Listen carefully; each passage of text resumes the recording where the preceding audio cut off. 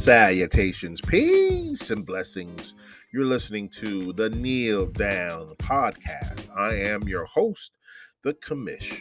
The NFL draft is but days away, and I can't think of any better reason to be on the mic right now other than pure elation for the opportunity to discuss more about the NFL draft as it is proceeding. The time will come where I will get the chance to talk more about the draft, and I will talk more about the responses from the draft, especially from the first round. It seems to be the most paramount round there is when you're talking about the first round. And whether it's only because you're trying to better the team, it's probably a better question of who's making trades, who's trading for picks, so on and so forth. But that's all fun. Even if you don't care as to what they do or how they trade, you just want the best player for your team. The draft will be taking place in Las Vegas, Nevada, home of the Las Vegas Raiders. And I saw how things were set up there. It is luminous. It is electrifying. It looks like a lot of fun. If anything else, you can sit back. You can, take in the sights. You can go gamble, shoot craps, bet on who's going to be the number one pick overall. And I think therein lies my point to this episode. This particular episode centers around the NFL draft, but more so around my mock draft. I'm not trying to be braggadocious. I don't think I have the answers. I probably did a better job last year than I did this year. But I want to believe, for the first time in draft history that I can recall, we're not going to see two quarterbacks go back to back, number one, number two overall. We're going to see three defensive linemen go back to back to back in this draft. The commish is calling it. Let me tell you something. If there's one thing I've told you before, I don't give you fluff. Now, I don't have anything to go on. I don't have facts in front of me. I'm not a journalist. I don't talk to people out there in New York or California that give me info. A lot of this is coming straight off the dome, which is why I love this podcast, because a lot of what I've been giving you has been straight off of the dome. Jacksonville, Detroit, and Houston picked number 1, 2, 3 overall in the draft. And I have to believe, if I had to bet what was in my wallet right now, the Jacksonville Jaguars will select Jordan Davis from Georgia, or they'll select Trayvon Walker from Georgia. Why? Because that team, the University of Georgia, outside of winning a championship, show that they have the best talented players on that team this past season in the SEC. All due respect to Alabama. For what we saw in Georgia this past year, there's a lot of people coming out from that historical championship run. They went through the combine. They went through pro day. Nobody's been complaining about these guys. So thus, I got to believe if Jordan Davis isn't number 1 overall, then Trayvon Walker should be number 1 overall. For practically the same reasons. Tall, long, big, fast, the lateral movement. These guys are electrifying. These guys are amazing to watch. If anybody saw the championship, not the SEC championship, if anyone saw the BCS championship between Alabama and Georgia, you are, I don't know, I guess as a fan, whether you're shocked, stunned, excited, it's just the fact that you saw something different in this team, the University of Georgia Bulldogs. You saw something special with this team.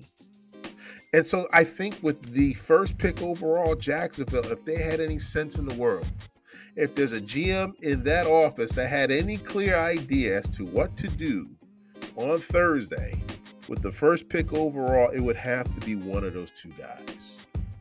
With all due respect to Aiden Hutchinson, he is just not that guy that you want number 1 overall for a franchise that's been struggling for several years. They have to make a move. This is the second time, perhaps the third time in a row that they're selected number one overall.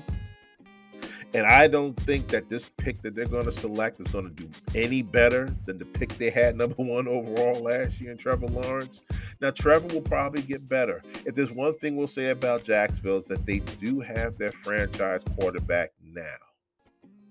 But I'm not going to sit behind this mic and tell you that he is going to be the future of the NFL. I'm not going to sit here and tell you that Trevor Lawrence is going to be the guy to be all guys in the NFL in a few years when you're talking about the Jacksonville Jaguars, because they've been known to squander, to somehow ruin people's careers. Not to say that other teams haven't, but with Jacksonville, there's a reason why they're number one overall again. There's a reason for this. I'm not making this up. And I don't care what they said about the Jets and how they get rid of all their number one picks, or they've traded or released them on. It's still the fact bad business still prevails in a lot of systems. Bad business is bad business. The NFL is known to have teams that operate around bad business men or women. And Jacksonville is no different. The Detroit Lions are probably a notch or two away from being another bad business. And so these draft picks are huge. They're big. For what it is important that they get this right. Aiden Hutchinson should be going to the Detroit Lions. Should be. Now, I'm not going to sit here and tell you that they are going to select Aiden Hutchinson. But, I mean, if you want to somehow represent Detroit in the best way, considering the fact that Aiden Hutchinson was supposed to be the number one overall player and may still be the number one overall player to be picked in the NFL draft, it's still the fact that Detroit would welcome this man with open arms because he's from Michigan. 6'6", 260, just makes a great deal of sense. Long arms, long body, agile.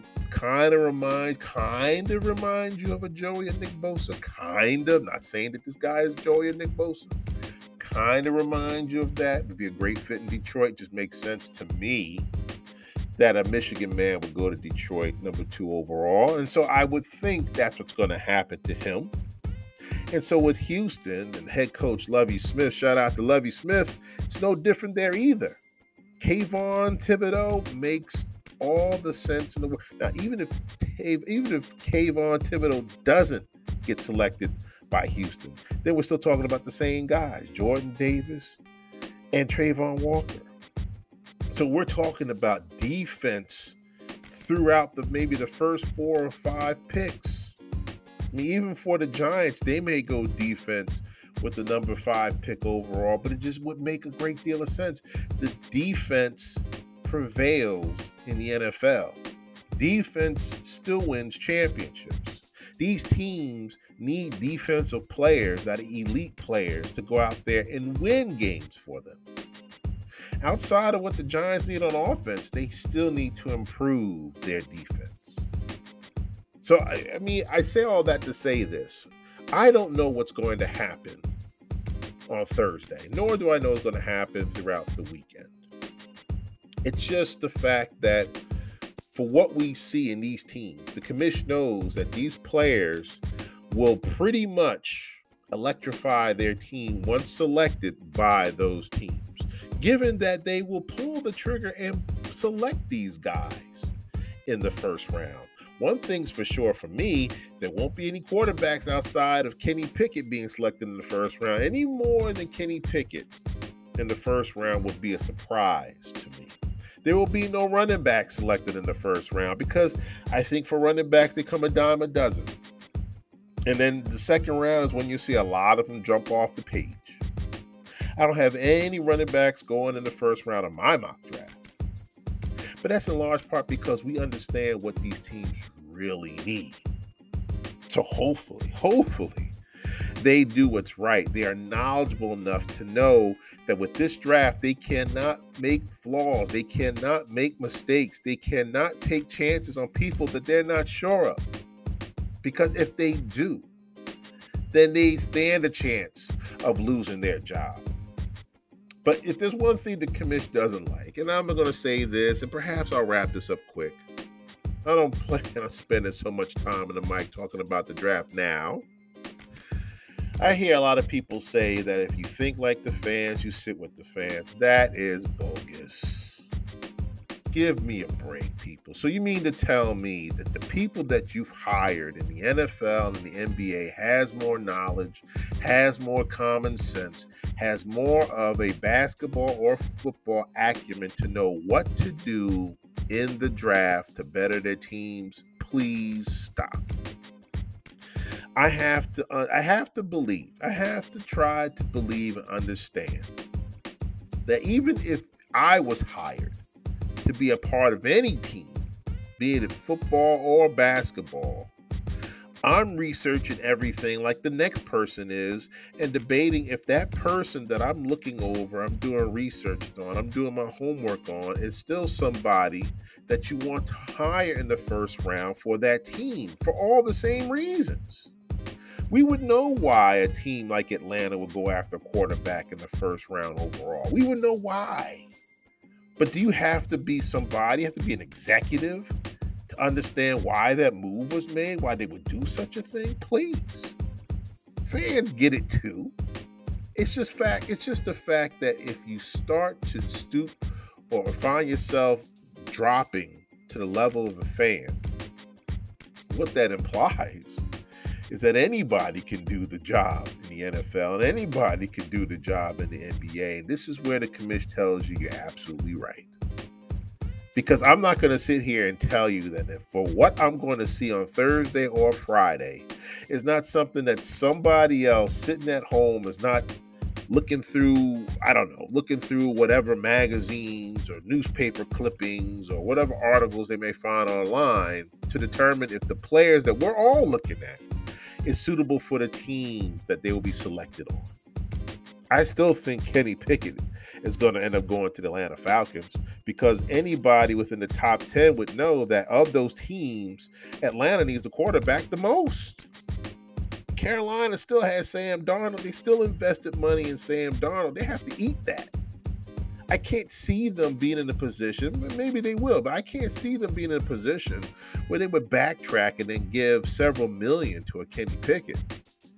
And there's no telling that Kenny Pickett going to Carolina is the best fit for them at 6 overall, depending on how many picks they have. So there is some knowledge behind what other people or executives are doing to try to better their teams in preparation for the draft. But how's that any different from me or from anybody else listening to the sound of my voice that is not doing the same thing for the better of their team? It's just what it is, ladies and gentlemen. The NFL draft is highly unpredictable. And people say, well, it's the question of the next best available. No, it's not about just the next best available. If the next best available just happened to be a receiver and I just drafted a ton of receivers or just maybe 2 receivers, that's not the best available for me. So anybody with half a brain would be able to understand that much, but have enough knowledge to know what to do in those situations. And there goes my point. The draft is just that. Mock drafts are a lot of fun. I did mine. Those that want to read up on or listen to it again, just go through my episodes. You'll find it there. But it's still the whole point that when Thursday starts, the fun comes with what these teams decide to do, especially if your best team, your favorite team, is up on the clock and has an opportunity to grab the next best person available to that team. Then you have to ask the question, did they do what's right for the better of that team long term? Because even if a fan is thinking that, I'm pretty sure an executive on that team is thinking the exact same thing. So says the commish. You have been listening to the Kneel Down Podcast. Nothing fancy here today. I'm not going to go on a tangent. I'm not going to sit here and drown out my draft woes with you guys. I'm not going to sit here and bore you to the point where you're falling asleep. I want you guys alert. I want you guys ready to be electrified and excited for what the NFL draft, especially the first round, will endure. Second round, to me, is always my best favorite. The second round is my favorite time of the draft. Because I think we know what the first round is going to look like with a lot of these elite specimens. It's pretty much the second round that gives you more of an indication of what these teams will need. So if you are a fan of football, which I would think most of you are listening to the sound of my voice, you are preparing for this time and you're getting ready to watch this draft and what your team is going to do. But keep in mind that maybe your team may make one of those bonehead decisions that'll have you guessing why. Why in God's name did you decide to do that? So says the commission. You've been listening to the Kneel Down Podcast. I will talk more about round one when the time comes. I want everybody to enjoy the draft. I want everybody to have fun. Do what you got to do. Go where you need to go to. Enjoy yourselves. We will talk more about round one when the time comes. I leave it with that. I like to say peace and love to all those out there. Stay safe. Get vaccinated. Enjoy the NFL draft. And I'm out.